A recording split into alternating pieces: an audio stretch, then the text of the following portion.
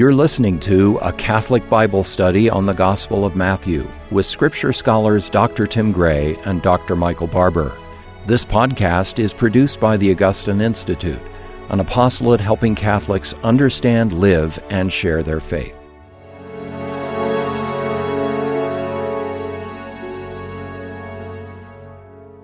Welcome to Form Now. I'm Tim Gray, president of the Augustine Institute, and joining me is Dr. Michael Barber, who's a professor of Scripture here at the Augustine Institute. And it's our delight to be with you as we're walking through our Bible study on the Gospel of Matthew. We do that once a week, and we invite you to grab your Bible. We're using the Augustine Bible, which is the ESV Catholic edition, because we think it's one of the most accurate and one of the best English translations of the Bible for studying the Word of God. And you can get that at catholic.market. Which is our e-commerce store, so you can get that at catholic.market if you're interested. And grab your Bible and open up. We're at the Gospel of Matthew, chapter 10. And 10 is an important new chapter in the narrative of story of Mark's Gospel, because we just saw how in chapters 8 and 9, there is 10 stories of Jesus doing mighty deeds. And those 10 signify authority. And so we've been watching Jesus' authority being on display, basically, in all these different scenes and stories. Now we move to chapter 10 and we get a speech or a discourse of Jesus that follows after Jesus' deeds, narrative. And Matthew's gospel is structured by a movement of narrative story, showing Jesus acting, and then showing Jesus teaching. And the actions and deeds of Jesus prepare us to understand and to receive the teaching of Jesus more fully. And so it's teaching, it's action and then teaching. So the deeds and the words of Jesus. That's so important to understand that. Once you do, the Gospel of Matthew opens up in a whole new light, which is really exciting. So Matthew chapter 10, we're going to see Jesus teaching, and his audience is the 12 apostles alone. Not like in the Sermon on the Mount that we saw earlier in Matthew 5, 6, and 7, where he taught the apostles and the crowds. Now he's just focusing on the 12 apostles, and he's going to be sharing his authority with them.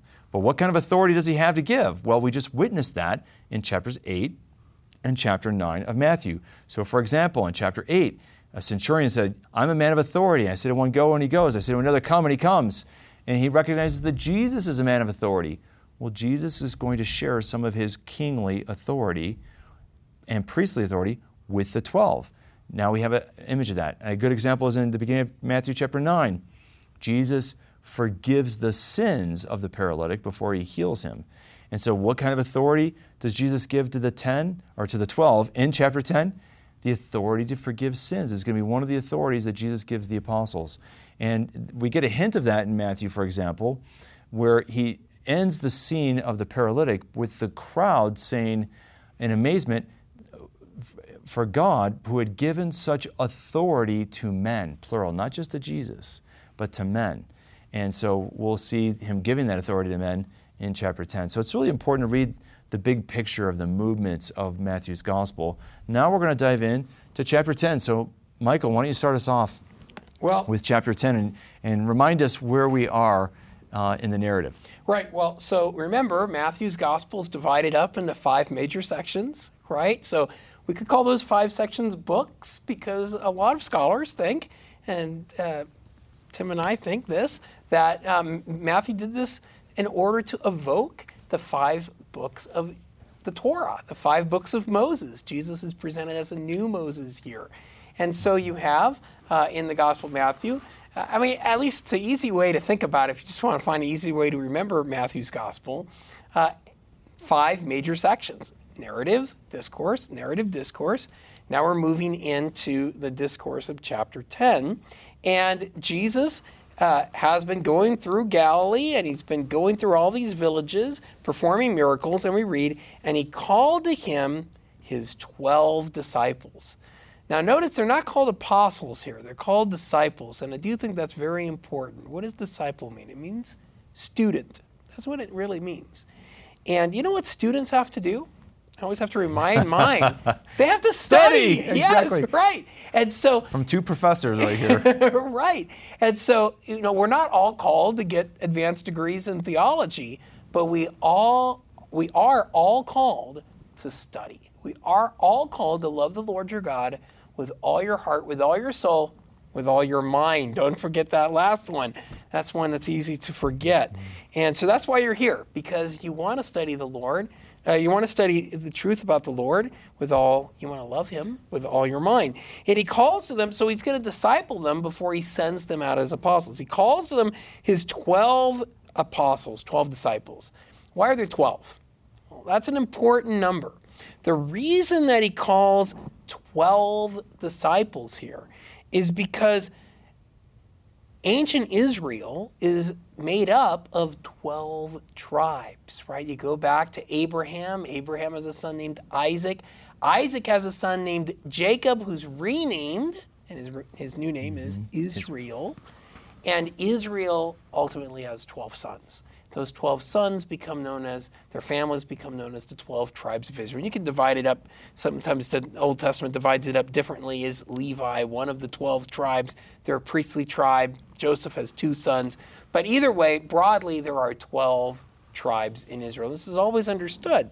The problem is, by Jesus' day, that was ancient history, right? So there were 12 tribes in Israel.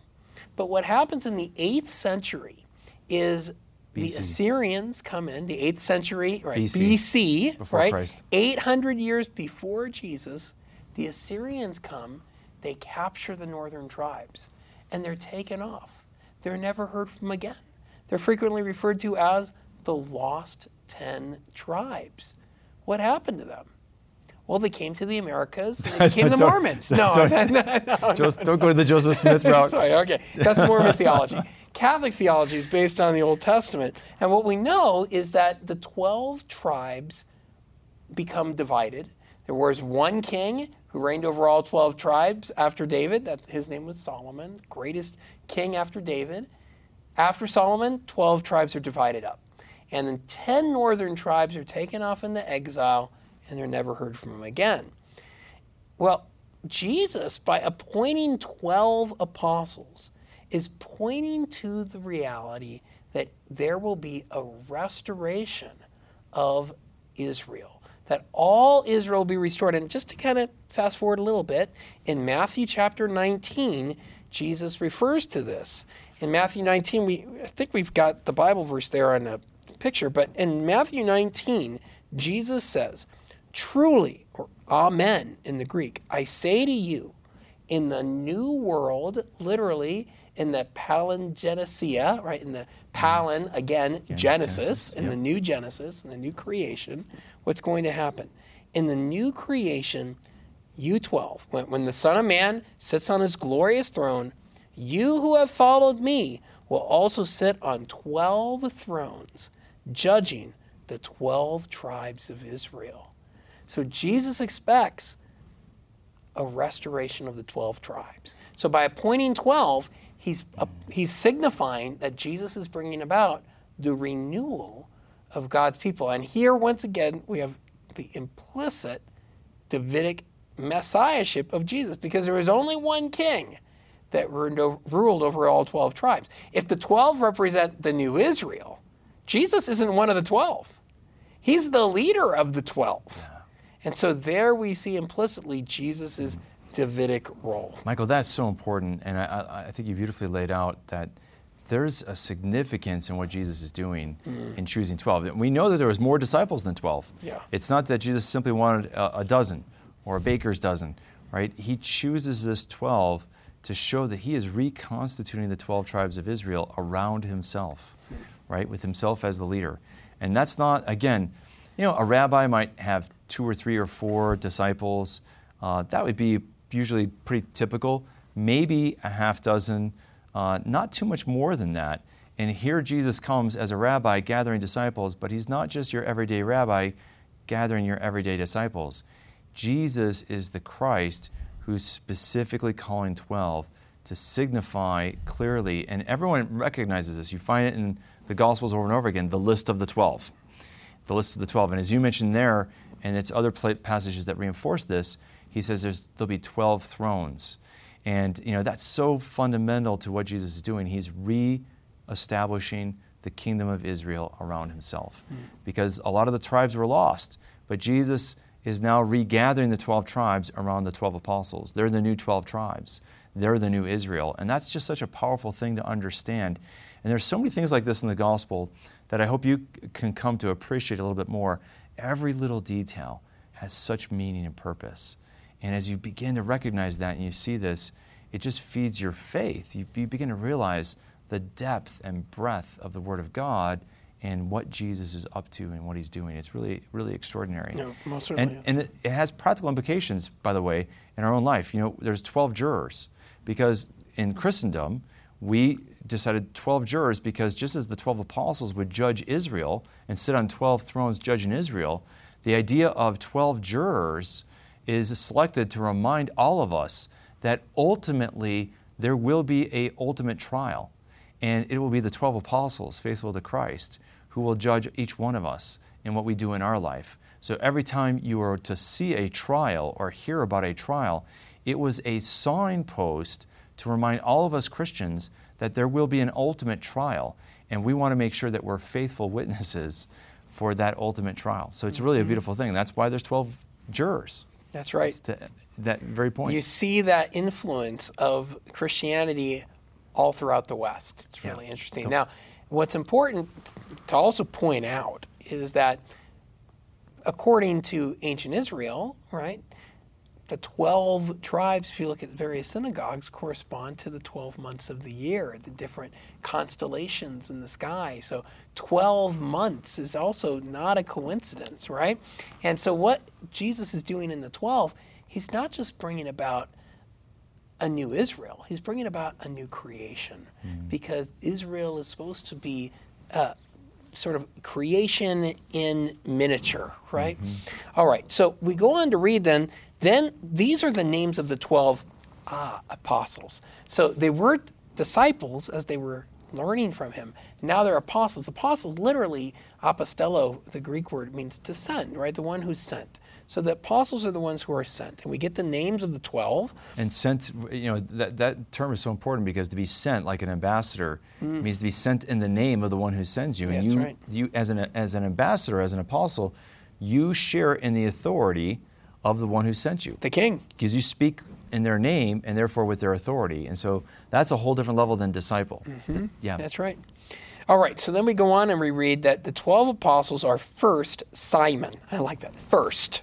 All right? He's the first. And it's not because he's the first apostle who's called, right? But he's first in terms of his rank. And we're going to see that play out more in the Gospel of Matthew. In all the lists of the 12 apostles, there are various differences in the order, even the names are sometimes slightly different. One thing that never changes, first name, always Peter. Peter's always number Simon one. Peter. Peter's number one. First Simon, who is called Peter, and Andrew, his brother. And I always like that Peter's brother is called with him. And then we go on to read James, the son of Zebedee, and John, his brother. Notice Jesus has a penchant here for calling brothers, right? So I have two sons, Michael and Matthew, who are very close in age. I have another group of boys, Thomas and Simon. They both share rooms together. Brothers become very close as they grow up, and it's a beautiful thing.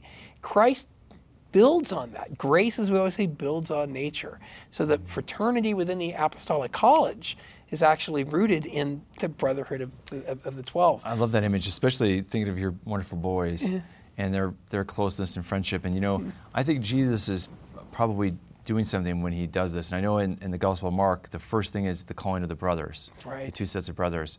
And you know, all of Genesis begins with a pair of brothers, Cain and Right. Abel, who end up not getting along. And there's fratricide where Cain kills Abel. And I just can't help but think that Jesus is calling a couple of pairs of brothers to show that in the new covenant, brothers can love one another and That's be right. part of the mission. Beautiful. That's beautiful. Simon is called Peter. Andrew is brother. By the way, notice Andrew is a Greek name, which is interesting, which shows us that in Galilee, there's a real Gentile influence. Sometimes people imagine that, you know, the Jews are, you know, just anti-Gentile. There's no Greek And speaking. so, There's no. Yeah. So is Philip. He's a Greek name, and I think, and they both come from Bethsaida, which is the Bethsaida. Greek the most Greek village on the Sea of Galilee. It's really amazing. Now, of course, they moved to Yeah, they Capernaum, moved to Capernaum, it seems, right? Right, but they're originally from Bethsaida. Originally from Bethsaida. And, when we were there a year ago, one of the things that you were pointing out to me, and I hadn't really studied yet, was the archaeological data from Bethsaida and Capernaum. You want to talk a little bit about how those two cities are Yeah, slightly they're so different? close. They're only 3 miles apart, basically, but they're really in two different political jurisdictions in the time of the first century.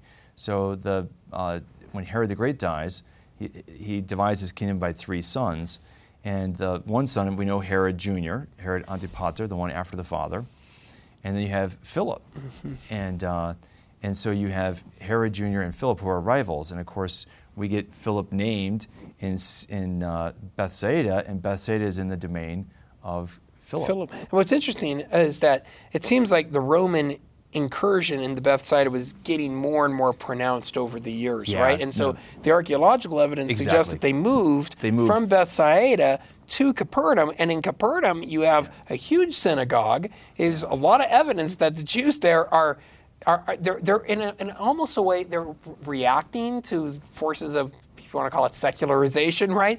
They want to re-entrench in this city and really double down on their faith. No, that's exactly right. When you look at Bethsaida, it was becoming more and more Hellenized. And Philip, who had studied in Rome, really wanted to bring Greco-Roman culture to his kingdom and to his city. Herod wasn't necessarily terribly Jewish in his belief, but he wasn't willing to go as far as Philip. Philip had the Decapolis, which had a lot more Gentiles in his kingdom, whereas Herod wanted to show himself, he had to show himself as more Jewish because a lot of the Jews in his kingdom were very zealous and conservative. And so I believe, the reason Andrew and Peter moved from Bethsaida just 3 miles down to Capernaum is it's because Bethsaida becomes more and more Hellenized, that is, paganized, basically, as you can think about it.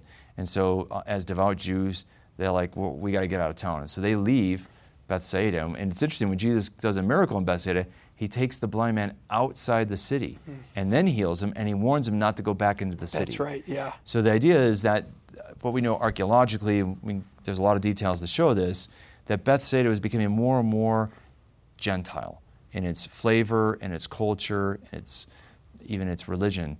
And so good Jews wanted to leave Bethsaida, and that's what Andrew, Philip, and Peter do. And so Jesus calls some of them. He calls Simon, he calls Andrew, James, and John, brothers. This is James, the son of Zebedee, is known as James the Greater. He's the one who's executed in Acts chapter 12. He doesn't make it very far into Christian history, but has an important role to play. John, his brother. This is the John that tradition attributes the Gospel of John to, the beloved disciple, as he's known in tradition. Philip and Bartholomew, Thomas and Matthew the tax collector, James, son of Alphaeus, Thaddeus, Simon the Zealot, and Judas Iscariot, who betrayed him. Jesus calls one man he knows is going to betray him. It's really remarkable. And then we read that Jesus, and we could say more about all these 12, but we just got to move on.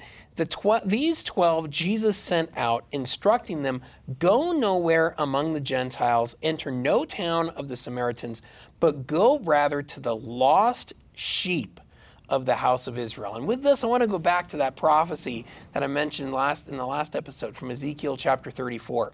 We talk about how the 12 tribes represent the fact that God is one day going to regather his people. This is a major theme in Ezekiel chapter 34. In Ezekiel 34, the prophet is given an oracle, and he's told to preach against the shepherds of Israel. And the leaders of Israel in particular are who are in view. And he goes on to talk about how the leaders of Israel fed themselves. They did not care for the sheep. And so what does God say? He says, well, I will be the shepherd. He says, I myself will search for my sheep. I will seek them out. And then in verse 16, this is a very important verse, Ezekiel says the following. God says through Ezekiel, I will seek the lost. I will bring back the strayed. I will bind up the injured. And I will strengthen the weak. Now, that's what Jesus has been doing. In Matthew chapter 9, we just read that Jesus was healing every disease, every infirmity, and then he looked at the people and said they were like sheep without a shepherd. Jesus is the divine shepherd. He's the one coming to bind them up, to heal them, and to work miracles. And Ezekiel goes on to talk about how the sheep of Israel have been scattered. They've been lost. This happened through exile. It happened through dispersion of the people. Jesus is now sending out the 12 to go and do what? Well, to do what the Lord himself says he's going to do in Ezekiel. This is going to be a very important theme. The apostles don't just become, fans of Jesus. They don't just sit on the sidelines and cheer for him. No, Jesus wants them to participate in his ministry. This is going to be the basis for the understanding of the church, right? That we're not just the people who God saves in a passive way. God actually wants to work through the 12. He wants to work through the new Israel and send them out to do the work that he did. And so he says, go nowhere but to that lost sheep of Israel. And at the end of the gospel, it's going to send them to the nations. And proclaim as you go, saying, the kingdom of heaven is at hand. How do you demonstrate the kingdom of heaven is at hand? That's some bold claim. The king is here. Who's the king? Jesus. How do you demonstrate that? Heal the sick, raise the dead, cleanse lepers, cast out demons. So the disciples are now going to do what Jesus did. So in Matthew 8 and 9, Jesus does it himself. In Matthew 10, in this speech, he sends out the 12 to do what he said he had done. It fits beautifully because, as you mentioned, in chapter 9, he ends with, the harvest is plentiful, but the laborers are few. Now he commissions laborers to go out. That's right. And then he says, Israel's like the lost sheep. That's right. Then he talks about the lost sheep of Israel. And I think that prophecy that you mentioned in Ezekiel 34 is so important. And, the shepherds, Jesus is, or God, I should say, who's giving this oracle to Ezekiel, all throughout the chapter. I mean, if you look at what leads up to verse 7 through 11, God's fed up with his shepherds who are, feeding themselves, pasturing themselves on the sheep and not seeking the lost, not binding them and not caring for them and all that.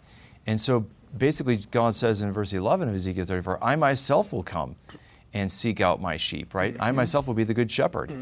And so God promises that he himself will come to shepherd the flock of Israel. And we see Jesus fulfilling that. And we also see Jesus sending out good shepherds. So one of the things I think as you step back and look at Ezekiel 34 that I think is important is for us to remember that, throughout the story of Israel, there was bad shepherds. And what does he mean by bad shepherds? Well, he meant bad priests. He meant bad kings, bad princes, the leadership class of Israel, from priest to prince. They had been corrupted and they were feeding themselves on God's people rather than serving God's people. They were exploiting them and not serving as God's ministers.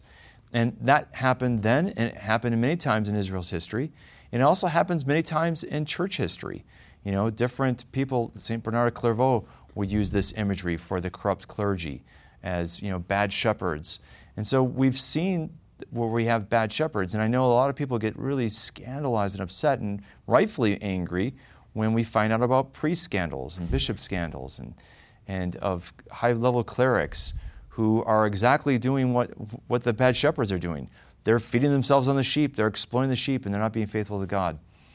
But people sometimes think, well, maybe I'm done with the church. Maybe I don't need the church because there's bad shepherds. But remember, God had bad shepherds throughout the history of Israel, as well as good shepherds. And God promised he himself will become a shepherd and that he would send good shepherds. And so there's nothing happening with these scandals in the church, no matter how high the cleric, that isn't foretold in the Word of God. And so for me personally, Michael, when I know the Word of God, and I know that even, in Acts, Paul will warn that there will become, wolves who will sneak in, who will be shepherds. And these are not good shepherds, these are wolves who want to devour the sheep. And he warns that many will come in, even amongst the episcopoi, even amongst the bishopric, right, who will be wolves. We can't let bad bishops or priests steal our faith, right, and undermine our faith. Woe to them, God says in Ezekiel 34. And God's clear that he will judge them with great rigor. And woe to them. I would not want to be somebody who was ordained to be a shepherd and who was unfaithful. I mean, they have eternity that they could pay for that if they don't repent. And God will right all wrongs. But it's important for us to see that. And so here, Jesus sees that, there's bad shepherds in his day. Some of the Pharisees, a lot of the priests, even the chief priests, are bad shepherds. And Jesus comes to lead his sheep. And Jesus always provides for his sheep to find the truth and to find the nourishment, even in the midst of a time of bad shepherds. And so we have to have that hope and faith. But anyhow, in Ezekiel 34, it's really interesting. God says that he will come and he will judge between his sheep. And he says that he will be the one to distinguish between the sheep. He says, I will judge between sheep, and he also will judge between the fat sheep and the lean sheep. Interestingly enough, in Matthew 25, at the end of the Gospel of Matthew, Jesus explains that he will come on the last day and he will separate the nations, and he will put the sheep on one side and put the goats on the other, right? So Jesus is going to come and fulfill this prophecy at the end of time, and he will distinguish between his sheep. One last thing we could just say, not only does God say in Ezekiel that he will be the shepherd, he also says that he will set up, he says, I will be the shepherd. Then he goes on to say, and I will set up over them one shepherd, my servant David. He shall feed them. He shall feed them and be their shepherd. Well, wait a minute. Who's the shepherd? Is it the God of Israel, or is it the Davidic king? And the answer is both. Yes. All of the above. All in of the Jesus. above. Because in Jesus, the God of Israel has become the son of David, and he's shepherding his sheep, and he's going to feed his sheep in many ways, especially in the Eucharistic celebration.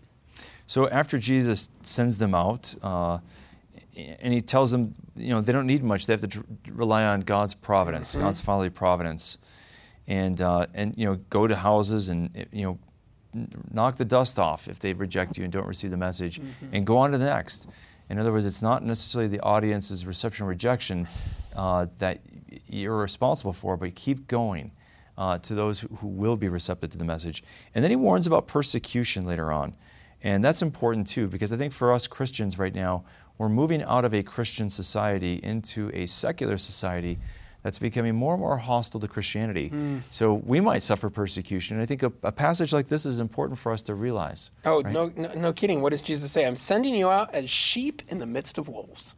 Wow. Well, pretty scary. When I turn on the news, I feel like a sheep in the midst of wolves. Yeah, I mean, that's not the most encouraging thing that your teacher could have told you, right? You're going to be the sheep, and they're going to be the wolves. Oh, great, fantastic, right? But we know who the shepherd is. So we don't have to fear the wolves because we know that we have a shepherd. That doesn't mean that we're not going to suffer. Jesus himself is going to suffer. So there's no reason to think we won't also be called into that mystery of persecution and suffering. Yeah. Nonetheless, the one who endures to the end, Jesus says. Exactly. That's the line I was just going to read. Yeah. That's the one who endures to the end. And so patient endurance is what we need in the midst of wolves. And, I think of Psalm 23, which is the Good Shepherd, yea, though I walk through the valley of the shadow of death, I shall fear no evil. For your rod and your staff, they comfort me.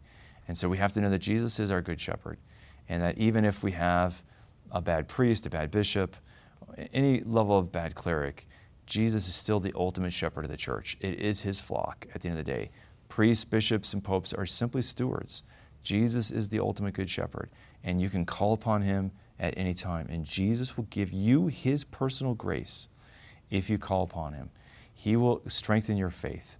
He will strengthen you and answer your prayers in your need. And that's so important for us to know and to be encouraged by, and that there's nothing happening in the life of the church that hasn't been foretold. And so we need not be shaken, but believe. And I think that's so important. And I hope that next time we're going to cover chapter 11. I think, will we be able to move into chapter 11 or finish up chapter 10? Yeah, we've got to finish chapter 10 here. So we'll finish up chapter 10. Move into 11. And then we'll move into chapter 11 and 12. And I hope that, as we go into these stories, that it deepens your faith to see the Word of God opened up, these connections between Ezekiel and what Jesus is doing, and all these images. I think it's so edifying for me. It gets me fired up. And I want to thank everybody, who supports us in the Mission Circle. What we're doing at Form, we're reaching now over 1 million 90,000 people, which is just amazing. We could say a million, but we missed 90,000 people, which is a lot of people. That's a lot. And every day we add more people to the platform. More and more people are joining. So your support of our Mission Circle is really important. And right now we're in a special time. During the month of August, a donor has made a challenge that they'll match any new Mission Circle donor. And all the giving they give for the rest of 2020, they'll match dollar for dollar. It's an extraordinary challenge, and this is our 15th year anniversary in the month of August. So if you want to become a mission partner with us, we would greatly appreciate it. Join us in our mission to share the good news of Jesus Christ with the world.